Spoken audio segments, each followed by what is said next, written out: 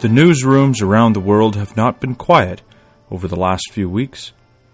This week, the plot thickened in the United Kingdom, with 3 ministers flying to meet the Queen to request a suspension of Parliament, which was granted, causing outrage and protests. The impression, however, coming out of number 10 Downing Street is that they are serious about leaving on October the 31st, with or without a deal. The fight in the country is certainly far from over, but we do know from Bible prophecy that Britain does not belong in Europe. Whether it happens on October the 31st or not, Britain will leave Europe, even if she has to fight to get out. That excitement was this week. Last week, however, was also worth watching. Last week, another meeting took place. French President Emmanuel Macron sat down for a chat with the Russian President Putin. When these meetings happen, it's always interesting from a Bible prophecy perspective, as Bible students have long expected an empire to develop that would include Europe and Russia. What came out of that meeting certainly shows that those in power in Europe are moving events directly in line with where scriptures have indicated millennia ago that they would. And with Britain showing signs that she really may actually Brexit, Europe will be left to finally pursue her ambitions unimpeded. I think this is going to be quite interesting to see Britain, what Europe looks like with Britain out. Because in many ways, Britain has sort of put the brakes on much of Europe's plans for further integration. Obviously, holding herself out of the euro, along with other things, generally holding back some of Europe's ideas. Well, welcome to another edition of the Bible in the News. This is John Billington with you this week. From the reading of prophecy in Ezekiel 38, we refer to it a lot on this program, but it's because it is such a prophecy that fits for our time in things that we look at and giving us direction in the world, and making so many of the events that go on, puts them in focus, and they make sense through the lens of Ezekiel 38. And through this prophecy, Bible students have waited for the time when a great northern confederacy of nations would develop, as we say, on the territory of Europe and Russia. And this basic area that these nations call home, according to Ezekiel, is in verse 15. It says, in the uttermost parts of the north.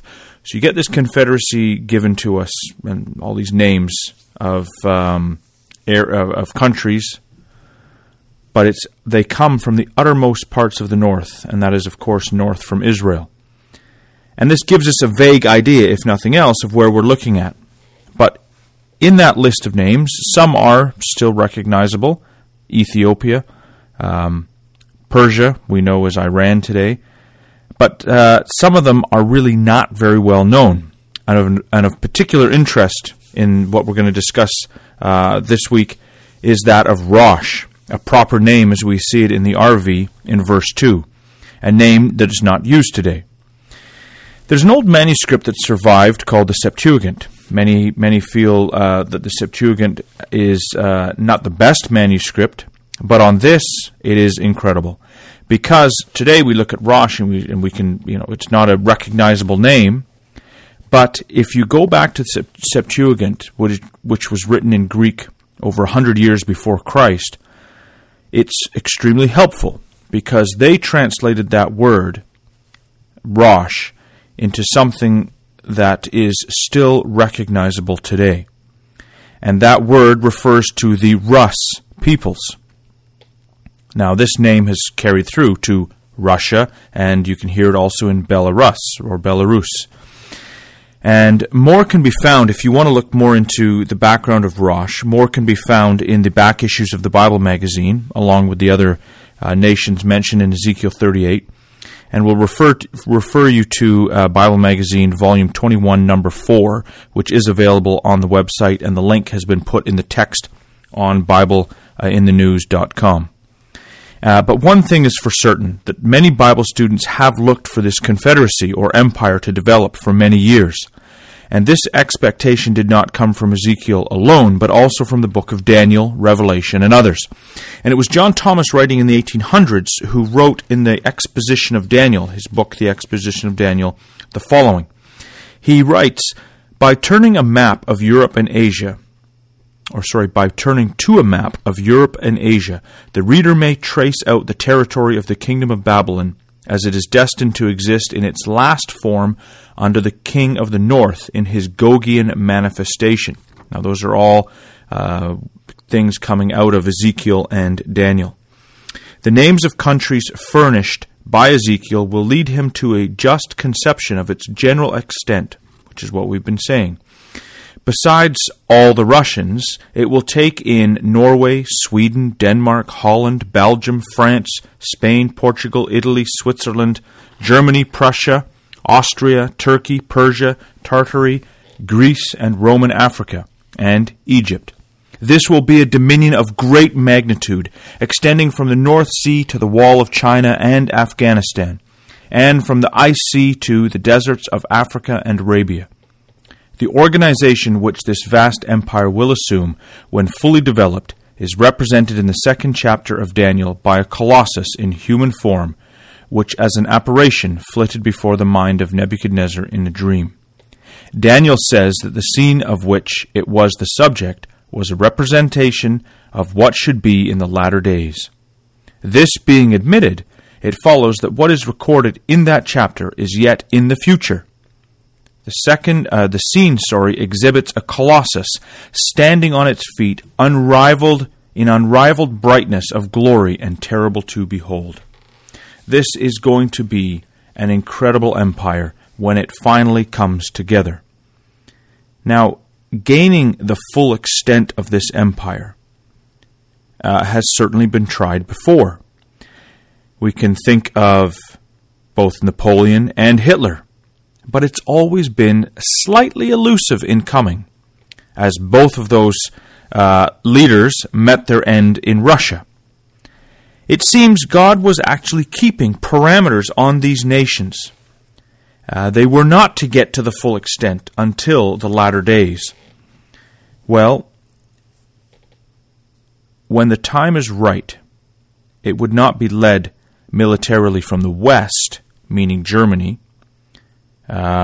or France, but from Russia, which is what we see coming from Ezekiel 38 also. This Rosh, these Russians, they are the ones that are a guard to the rest of Europe. They are the ones militarily in control. Now, it's no big reveal that there has been discussions about Europe, a Europe that stretches from the Atlantic to the Pacific. But recently, Russia's actions in Crimea and eastern Ukraine, among other things, certainly ended most of these conversations. Russia sort of became a bit of a pariah state, and nations sort of isolated themselves from her. She's been having sanctions put on her, especially from the United States. But not all of them, however. Not everyone is treating Russia this way, and certainly in Europe things are starting to change. And this past week, Emmanuel Macron sat down, as we mentioned, with Vladimir Putin. And on Macron's English Facebook, after the event, it gave the following message. Now, I mentioned this is on his English Facebook page. He writes, I hear that it is useless to talk to Russia, that it does not have an impact. I don't agree. Not talking to her would be to isolate her, push her into a privileged dialogue with a handful of powers like China. That's what would be in our interest. We are two permanent members of the Security Council. We need to talk to each other and find points of agreement, convergence. Well, interesting. He's saying we need to talk to Russia. We don't want to push her away. It's going to push her into the hands of China. And rather, they'd prefer that she was closer with Europe. Interesting. Now, even more interesting was, and direct, actually, is the message that was posted on Macron's Russian Facebook page. or it's the same Facebook page but in Russian, but regardless, the message changes. And I didn't find this out right away. I saw this quoted in an article, and I went to find what was written in Russian and couldn't find it. I was looking through the English page. I couldn't find it. And I was at the right time in the timeline, not there. Well, then I switched it to Russian, and Google comes up and says, "Do you want to translate this page?" I said, "Yes, translate." And this is what we got. A different message. Same picture, new message. "Russia is a very deeply European country," it read. We believe in Europe stretching from Lisbon to Vladivostok. Progress is evident on many political or economic issues, for we are making efforts to develop Franco-Russian relations. I am convinced that in the course of this multilateral restructuring, we must develop an architecture of security and trust between the European Union and Russia. So Macron is calling for a Europe integrated with Russia, stretching from Lisbon, which is on the west coast of Europe, to, if I say that right, Vladivostok, which, regardless how you pronounce the name of it, I apologize, is on the east of Russia, on the Pacific. So this grand, as we see it, as an empire coming. Here they just see it as an alliance. Well, we know where it's going to go. But I thought that was incredible what he was posting on his Russian page. Well, an article from the Ukrainian news outlet, and it's called 1112, is, I think, interesting in what it says, and it comes at a perspective from a country certainly with skin in the game. And the following was written after the meeting. It reads, and so this was just posted last week. Macron called Russia a great European power and called a meeting with Putin a historical moment in international relations. He spoke about the need to build a security architecture to create Europe from Lisbon to Vladivostok, and even stated that the cooperation of liberal democracies with another system could give positive results. Macron accepted Putin's invitation to attend the Victory Parade in Moscow on May the 9th, 2020, where leaders of foreign countries who attach particular importance to relations with Russia gather most often. The meeting in Bregençon indicates that France is making a foreign policy turn towards Russia due to certain circumstances, which may not bring the most favorable consequences for Ukraine. There is nothing new in Macron's discussion of Europe from Lisbon to Vladivostok. He simply borrowed the idea of Greater Europe, which has existed in political and expert circles since the beginning of the 20th century.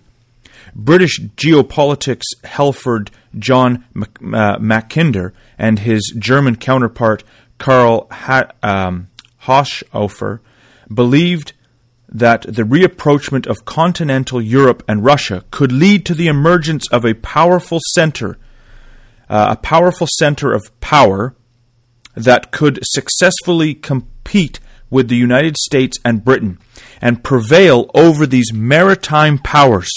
And that is incredible. They want a Europe that could go, join in with Russia, a reapproachment between these two nations, so that they could prevail against these maritime powers of United States and Britain. And it carries on and says, this idea came to, it says to taste, it's potentially someone that has English as a slightly second language. This idea came to taste to the ex-president of France, Charles de Gaulle, who was going to build Europe from the Atlantic to the Urals, together with Germany, the Soviet, and the countries of the social camp. So it's clear to the Ukrainians France wants to move away from the maritime powers, United States and Britain, and is now willing to give Russia another try.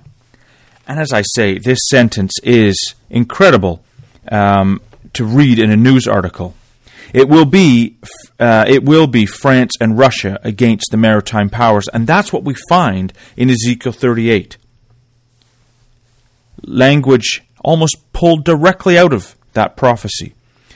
Now, for more information on those maritime powers, specifically the language in the prophecy, the traders of Tarshish with all the young lions thereof, I'm going to send you to two previous Bible magazines on this subject, volume number 20, number 3, and volume 26, number 4. And again, I've put links in the Bible in the News text on BibleInTheNews.com. And it was also seen in that article, as we read, that it may not bring the most favorable consequences for Ukraine. That, friends, is an understatement.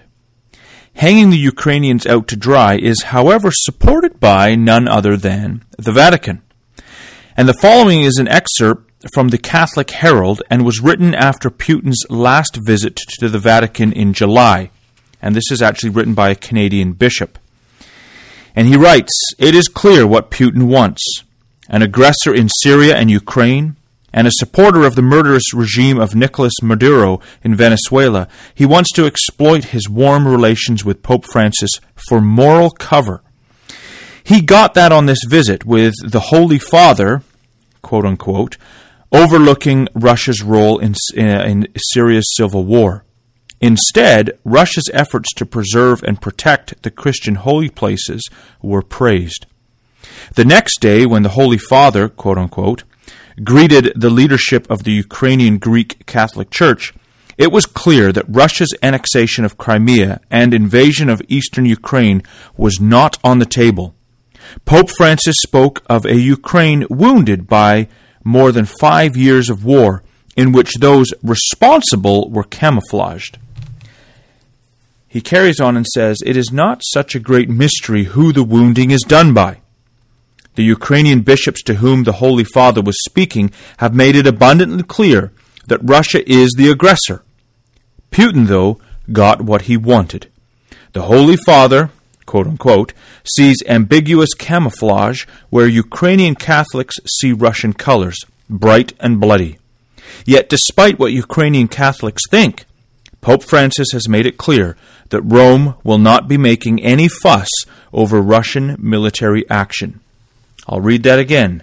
Pope Francis has made it clear that Rome will not be making any fuss over Russian military action. This is written by a Canadian bishop on the Catholic Herald. This is not written by somebody that is opposed to the Roman system. This is quite the opposite. Well, if we're honest, and we think back, the Vatican never made much of a fuss over German military action in the Second World War either. Since the loss of the Holy Roman Empire and the Papal States, the Vatican has always desired to build a European empire once again. So, today, this European project is known to be Roman Catholic in many ways, and prophetically, Britain just does not belong. And I came across this article written by Tim King on Politico, and it's politico.eu, from back in 2005, and he writes the following. He writes, "What is now the EU was the creation of Roman Catholics, Robert Schuman, Konrad Adenauer, Jean Monnet, Alcide de Gasperi, and Walter Hallstein. Roman Catholicism was in at the birth of the EU. Britain was not." He then carries on further down in the article. He says, "The Vatican's influence on European politics may now be weaker, but still the imprint is there. There are many mainstream newspapers in the likes of Spain and Belgium that are still distinctively Catholic. All of this matters to Britain and its relations with the EU. The UK talks a different language. It does not share the same assumptions. The UK, for instance, does not suffer the same agonies as some EU states over admitting Turkey to the EU, because it has never accepted the EU as a Catholic construct. It may have signed up to the Treaty of Rome, but it did not sign up to Rome. Now that's quite amazing. It's, this writer, Tim King, is drawing a direct distinction between a Roman Catholic Europe that was Roman Catholic from its beginning to Britain that is quite the opposite. And these distinctions are certainly in line with Bible prophecy and are real. And with the coming exit of Britain from Europe, as we said at the beginning, Europe will be free to pursue her agenda of building with Russia an unrivaled empire, unimpeded by that forever troublesome maritime power in the Northwest. This final empire that Bible students have waited for is finally getting some wind in its sails. Things, however, will get ugly when this empire rises to challenge the power of the U.S., Britain, and their allies. Incredible, incredible things to see coming, but it will be quite frightening in many ways. However, it does mean that what we're about to see is what we have always expected, and therefore bringing us another week closer to the return of the Lord Jesus Christ, who will shatter the power of this empire on the mountains of Israel, as Ezekiel the prophet foretold in chapter 39. Well, we have watched Boris Johnson prorogue Parliament. We have watched Macron sit down with Putin and discuss the coming together of Europe and Russia. And we have discussed it this week on Bible in the News. We are so privileged to see these things and to witness these things in our time. And yet, it comes with a certain responsibility, I think, because when you see these things, our Heavenly Father is expecting us to prepare ourselves for His Son's coming. And so, we ask you to come back next week as we look at more incredible events in the world unfold according to God's plan at www.bibleinthenews.com. Take care.